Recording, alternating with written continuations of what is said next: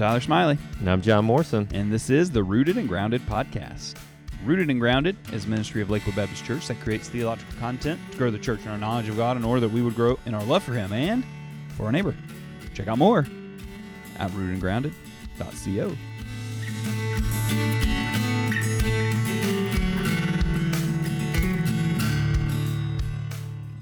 There it is. And here we are. Live and in the flesh. And here they are. And we're ready. We've actually prepared for this podcast, folks. What else needs to be said?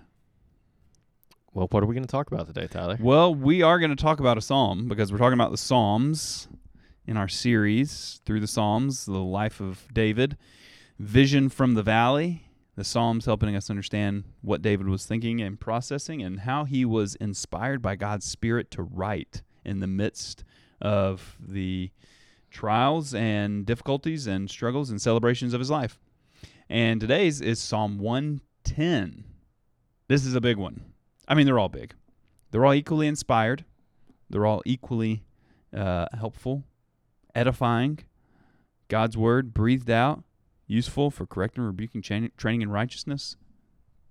But this one's quoted a lot. It's used a lot in the New Testament. By my count, it's a lot.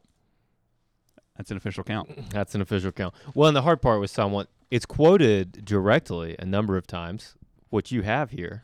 I've got those, but then it's alluded to. It's alluded to so many times. Several times. And I think that's one of when you're starting to look at how often things are used in New Testament, one of the challenges is these allusions where you have the New Testament authors who are just soaked. They're steeped in what we call the Old Testament, and sometimes they're probably alluding without even realizing they're alluding to a particular passage. So someone's sitting out there listening right now and thinking, okay, some's quoted and some are allusions. What's the difference between these? So a quote would be directly word for word, right? So thinking like Matthew 22, right, 44, right? Jesus directly quotes the first verse of this psalm. The Lord says to my Lord, sit at my right hand until I make your enemies your footstool. But then and he says he's quoting. I mean, he indicates that he's quoting something. David, in the Spirit, said by the Spirit, there, the Lord said to my Lord. Right. Which says by the Spirit. Jesus sees the Old Testament as inspired. Yeah. The work of both God and the human authors. That's right. But an allusion would be more of a reference to it. So verse 5 in Psalm 110 talks about the Lord is at your right hand. So the whole book of Hebrews, time and again, it'll directly quote this psalm, but it also make allusions to Christ being seated in the heavenly realms at God's right hand. Ephesians 1 is another sort of allusion to this psalm about Christ being exalted and seated at God's right hand. So an allusion would be an indirect reference where an idea or a concept's mentioned but not directly quoted. So I have maybe an example of one we've already done, not for 110, because I didn't put as much thought into talking about this for 110, but for one of our earlier I just told Psalms, people we were prepared for this. Well, we are. Can you edit that part out? Just in different and unique ways. That the main Psalm that we're memorizing as a church, 34. Yes. So Peter quotes 34 in 1 Peter in the letter, and he has an extended quote where he's drawing out, this is, so he's pointing to something. It's not just him talking. But he has this passing glance in chapter 2, verse 3, if indeed you have tasted that the Lord is good. Now, after you read the whole letter and you see he quotes Psalm 34 later in the letter, and then you go back and you read it again and he says something like, if indeed we've tasted that the Lord is good, you think, oh, taste and see that the Lord is good. So maybe it was, in fact, that Psalm 34 is on his mind. He's thinking about it. He's going to quote it later, so you know it's there. You know he knows it. And a phrase like that may be idiomatic. I mean, it may just be a common expression that he may have used, but it's probably there because of what he's read in Psalm 34, particularly because it seems to be on his mind. So that, all these reasons for why. But you would say that in chapter 2, 3, when he does that sort of passing glow, that passing brush, if indeed you've tasted that the Lord is good, that would be probably more of an allusion than a direct quote. He doesn't seem to be quoting it directly. He doesn't seem to be building an argument for that directly, but it's the same language. It's very similar, and he uses that later, so you think he probably has it in mind. So allusions can be more tricky, a little bit more difficult to pin down. You can find a lot. And I think one of the places as a church we probably recognized this recently was when we read through Revelation, because I think in Revelation there are so many allusions to the Old Testament, stories, languages, things happening, and so you want to say they were probably thinking about the Old Testament text as they were writing. Okay, so 110 has several direct quotes. So it's used in 3 of the 4 Gospels, all the same story, with Jesus and the Pharisees, or the scribes. It's in Matthew, it's in Mark, it's in Luke. It's also in Acts. Peter quotes it in Acts. And then you mentioned earlier, it's directly quoted in Hebrews, this psalm is, but then there are several other either direct quotes or other allusions to it in Hebrews. I mean, 3 or 4 probably at least. So it seems to be Psalm 110, out of all the ones we've done, the one that's most frequently pointed to in the New Testament. I believe so. I think it's one of the most quoted or alluded to passages, Old Testament passages in the New. In all of the New Testament. And I think, Charlie, it'd be helpful to unpack when the New Testament authors, divinely inspired, look back on Psalm 110, who did they see? Well, I would think you start with Jesus. So you say, who did Jesus see? Who is he? How is he using this? Right. When there's such a clear use of a text like this, you think, well, let's go with that. And again, I'm saying let's start with Jesus because he has this direct explanation of the text. That's right. And we want to give a lot of attention to what Jesus has to say. This is a good thing. But we also, I'm not trying to elevate, well, if it's inspired by Paul, it's something. But if it's inspired by Jesus, then it's sort of this extra something special that means even more. Right. There's not a canon within a canon where the words that we have recorded of Jesus are any more important than the words that we have recorded of Paul, because the same Spirit is inspiring both of them. Yes. Yeah. So just want to make that clear. But Jesus does have a direct explanation of what this text is about. And he seems to be arguing, actually, it's really not seeming. He just argues for it. I mean, it's very clear. They're pressing him. They're wanting him to explain difficult things. And so his response is to push a question of this text back to them. So Jesus, he asks them, what do you think about the Christ? Whose son is he? So if these are Old Testament folks who've grown up reading, knowing, memorizing a lot of the Old Testament, they know the answer to that. The Christ will be the son of David, is what they tell him.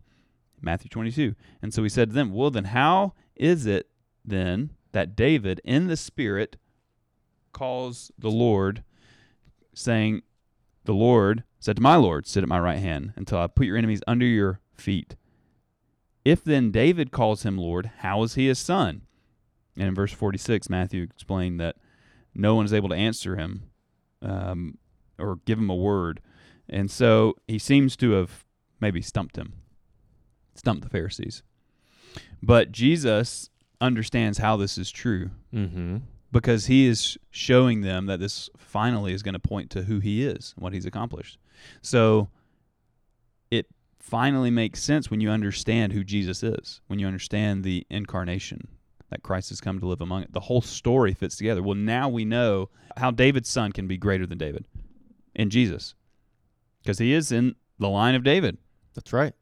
And that's one of the arguments that Matthew makes very clearly early on in his gospel, but also Luke and will do the same in their genealogies. But Jesus is the Lord. He is God in the flesh.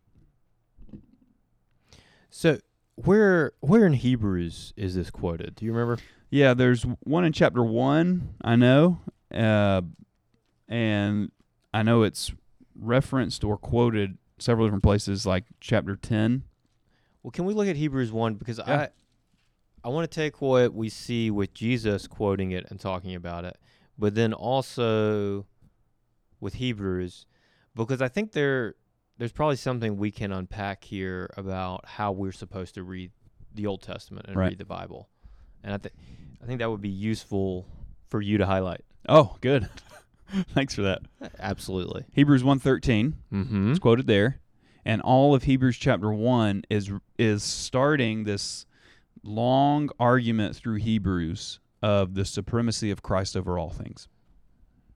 That there's nothing with which Jesus is not greater. And so in this one, it's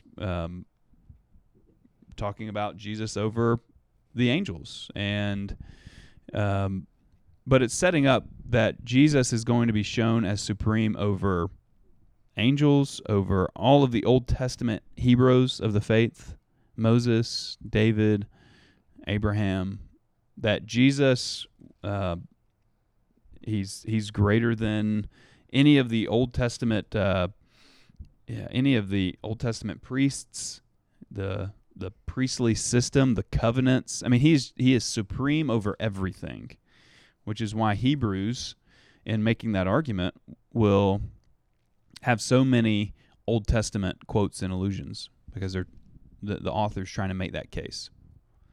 So in 113, along with many other texts of Old Testament, Psalm 110 is quoted. And to which of the angels has he ever said, "Sit at my right hand until I make your enemies a footstool for your feet"? And then we get chapter 7 and 8, where it picks up on, so 7:17 quotes verse 5. Right. Or excuse me, verse 4.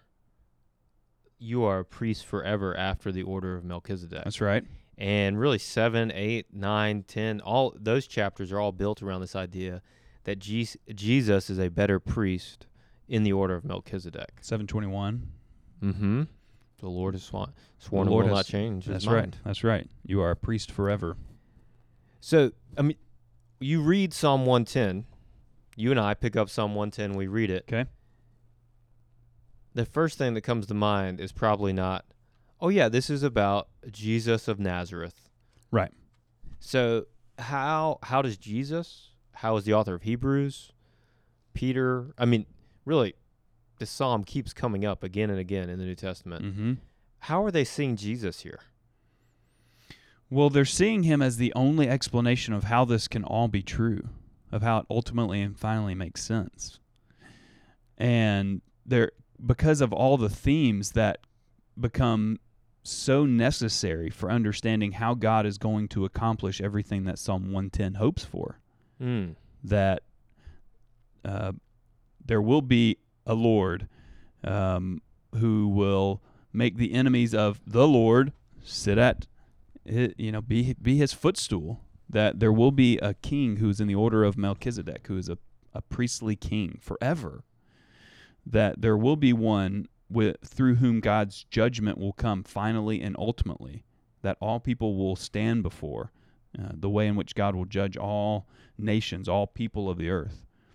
And so over and over, you're looking at this thinking that it isn't merely, Psalm 110 can't just be merely this one time, oh, we won a battle. I mean, it's too grandiose for that. I mean, the vision of it is so, it's massive, and it's waiting on God to act ultimately and finally.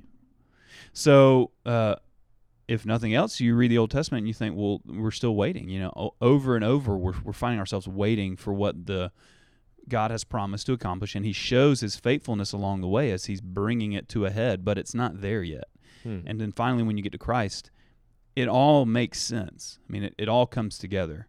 And I think truly, if there's maybe like a center point, it's the cross that brings all of it together. I mean, this is kind of, how can God be Lord over all and judge all and be gracious and kind and all these at one time. Well, okay, look to the cross. So this brings all these themes together in one event, one person, one action.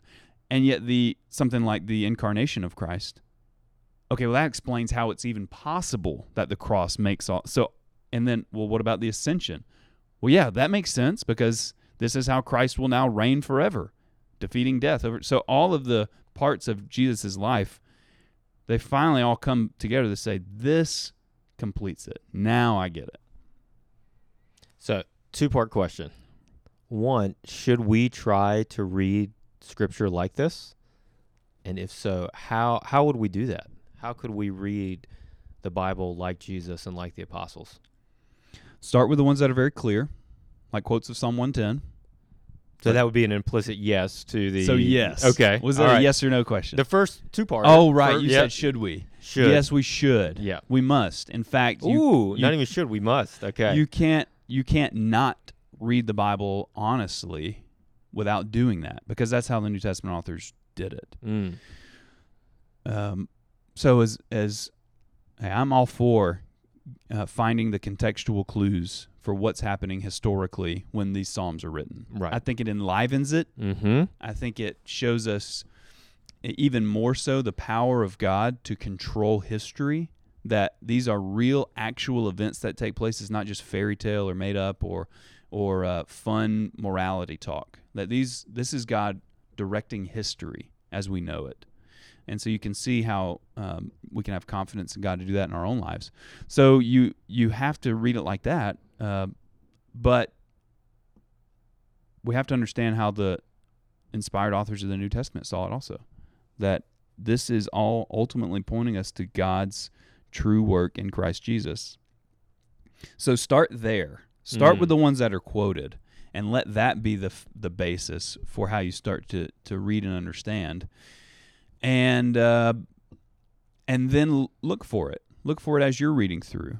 Find, if you want like a practical thing to do, most of the time as Christians we're going to be drawn to the New Testament first. I think probably it's what we'll go to, more comfortable with. Mm-hmm. Probably though, what we want to do is make sure we're reading repetitively the Old Testament. Just getting lots of passes at it. Mm-hmm. I mean, just read it. Like even if you just wanted to sit down and just read through it, just do that over and over and over again. And as you're doing that and reading the New Testament, I think you'll start to see, you'll start to sort of sense how the New Testament authors were going about it. There's certainly ways though that you can try to emulate this and it be not helpful, I think, with the Old Testament. I mean, I'm failing to come up with like maybe a direct example. Go on. Yeah. All right. If you're going to, look in some very ambiguous, unclear text and try to bring out some, well, clearly this says this about, like if you were to topic. say like a rock were Christ. Oh, wait, Paul does that's that. in there. Okay, well, if you said like you took two women and said they represented like two major themes of Scripture, like covenant. Like Paul does that in Galatians too. All right, I'm going to need an example then. I think there are places that the New Testament authors would not quote. Okay. Would be in my mind, because anywhere that they do quote, I would say that this is helping us read and understand Scripture. You think the Apostle Paul is better at reading the Old Testament than, say, Schleiermacher, for example? If people didn't turn it off at Christological reading, they're done now. Yes, I'd say so. Okay. And I would also say that the most recent approaches to reading the Bible are to weigh heavily on the historical, cultural context, and those are newer ways of reading than this sort of Christological. Let's see how Christ is shown in the text. Right, and we need to see that the historical is a building block, is a stepping stone to read the Bible's overall theological message. Like we're saying the Bible is leading us towards the good news of Jesus Christ and his death and resurrection. And so the historical becomes a stepping stone to that we understand the historical so that we can understand how this is good news for us. Yeah. Because, I mean, the New Testament is unashamed in telling us this was written for you. Right. For the you being believers in Jesus. That's right. Yeah. I think narrative is a challenge. Mm-hmm. It's harder to read narrative and understand what's happening here than other direct do this, don't do this, this is true, this is not true type text, because it can, I mean, in a narrative of human history, you're going to find stuff that is appalling. That's right. Because as human beings who have rebelled against God in sin, we do things that are pretty terrible. So I would say those are areas to be careful with. Right. And then, how you read and understand. And I think on those sections you look and see, how does this passage, right? You're probably not going to, you may have to zoom out a little bit, but how does this section help us understand better who God is and how he works in the world? Right. Because when we start to see the character of God, we start to see how he acts in the world. Well, that's just leading us towards the fullest revelation of himself in Jesus Christ. Right. I think about a topic like, I'm just going to keep going on the question you asked earlier. That's great. And I'm just putting myself out there, so we'll see what happens with it all. That when an author writes something that you may hear a lot of times as you get more into in-depth Bible studies is an idea of authorial intent, which is to say, what did the author mean when he wrote it? And that's maybe a helpful category to think through. Mm-hmm. Although you can place too much stock on that, because, for instance, David, when he wrote Psalm 110, may not have been intending to mean Jesus of Nazareth. In fact, I think we can be pretty confident he didn't, because how would he have known that Jesus of Nazareth would exist? And yet, when he wrote, Jesus seems to very clearly understand that to be about who he is himself. So that this becomes this category to show when it was written, what was happening contextually, historically, but that can't be the ultimate decision maker in how to understand a text.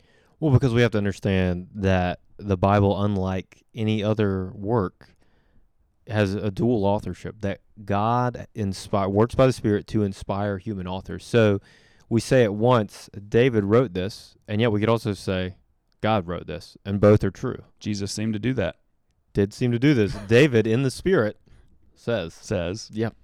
So I think that's an important distinction to make, that while reading a letter from someone, you want to say, well, what did Tyler mean when he said X, Y, or Z? Right. But we want to say, not only what did David have in mind, but by the nature of prophecy, which Psalm 110 is, what is God intending? Mm-hmm. What is God envisioning when he is having David write this? Right. I think generally, as you're reading through the Old Testament, your mind ought to be drawn towards how is this showing us who Christ is, or what Christ has accomplished, or the gospel, the good news in Jesus Christ, or how is God accomplishing salvation through this. So we ought to probably we should think about all of that as we're reading the Old Testament text. And sometimes it may be more frustrating to see how it fits into those narratives than others, but yet we would understand that they all are working together to get us to that point. So look for it as you read the Old Testament. Because allegedly this is a podcast about Psalm 110. Oh, man, yeah. All right. Speaking of good news, verses 5 and 6. The Lord is at your right hand. He will shatter kings on the day of his wrath. He will execute judgments among the nations, filling them with corpses. He will shatter chiefs over the wide earth, filling them with corpses. How is this good news? How does this connect to the gospel? Right. I think in several ways. Okay. Number one, this is God's hope for his people to save them. I would say a good thing for a king to do is protect his people from his greatest enemies. Now, oftentimes we're tempted to think that our greatest enemies are earthly, and they're not. Our greatest enemies are spiritual, including sin and death, which are very earthly things, but they're in that way unavoidable things too. They have this greater greater strength than the kings or the rulers of the earth. So we're tempted to only have our minds think about those things when we ought to be thinking about our greater enemies, sin, death, the spiritual battles that we have to face. But yet a king's role, as we would understand it here too, is to protect his people in all sorts of ways. So if you want a true king, that's what a king has to do. Protect you from your enemies, particularly those who are out to harm you and cause you great danger, even peril to your soul, right? So I think it's good news that we know we have a one who will do that for us on our behalf, and that it may not look like those people that we don't like.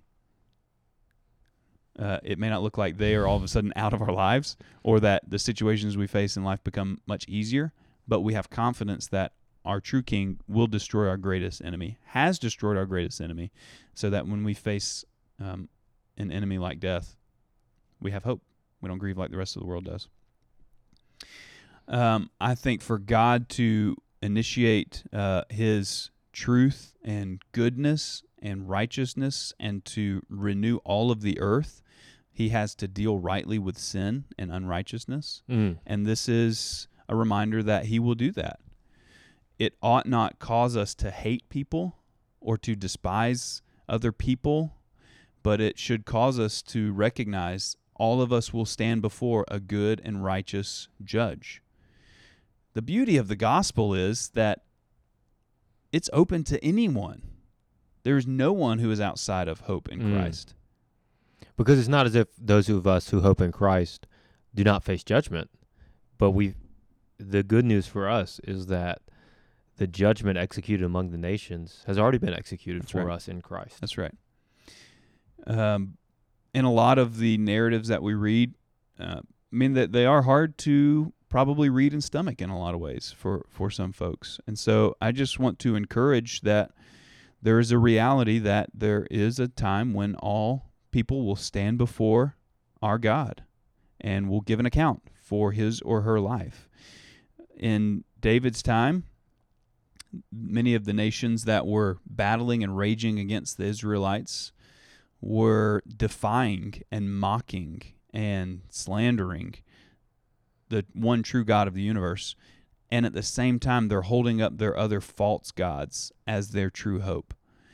And as much as David urges and calls and shows who the true God is, that our God will make all things new and right, and will deal rightly with injustice. And so we hope in that. It ought to give us pause. It ought to comfort us as Christians. It ought to urge us to be a part of sharing this good news of hope that anyone can believe and have faith and get in on in that sort of way. And that even in the midst of Psalm 110, you see how this is, it's in the cross. That's you right. see how Christ, how his love and compassion and his sacrifice for us and for our good, for our salvation, is then ultimately and finally good news because we can have hope in him. That's good. Well, we're almost to 30 minutes. Well, I think we've pretty much talked about lots of stuff. I don't know that we nailed Psalm 110, but we sure got around it. I would say if you want more on Psalm 110, we did do a video. Yes. That's intended for folks to watch in their small groups as they're discussing this, which is available at lakewoodlife.org. So if you want a little more direct discussion of Psalm 110, you can find it there. That's right. Or you can email Tyler. Thanks. And I just say, Psalm 110, find these themes and see how they show us Christ, because maybe more than the other ones, it will help us. Psalm 110 will help us understand how to read the rest of the Psalms. I think that's why one of the reasons that you and Scott and our church decided to emphasize Psalm 110, because we've been making this clear along the way. Tyler was part of that decision. I was part of the discussion. He was very much in it. He was very much there deciding with us, just to be clear. that each of these Psalms along the way we've been emphasizing, see how this shows us Christ. See how this shows us Christ. See how this shows us Christ. And then in Psalm 110, you can't avoid it any longer. If you've been skeptical or not sure or unclear on how to read those Psalms and see Christ, Psalm 110 doesn't let you get around it anymore. That's right. So now, having read that, and then go and read Matthew 22 and Mark 12 and Luke 20 and Acts 2 and Hebrews 1 and 7 and 10 and 6 and 8 and see how they're understanding this text to point us to Christ. And this week, if you're doing the reflection questions in the study guide, or whatever we're calling this. Study guide probably sounds too schoolish. We shouldn't call it that. Reflection guide. Okay. Anyways, if you're doing the reflection questions, each of the reflection questions for five reflection questions takes you through these passages where Psalm 110 is quoted. That's right. So that's a helpful exercise. There it is. All right. Well, we're over time, so we need to stop. Can't wait till next week, though. Thanks for your time, John. Thanks, Tyler.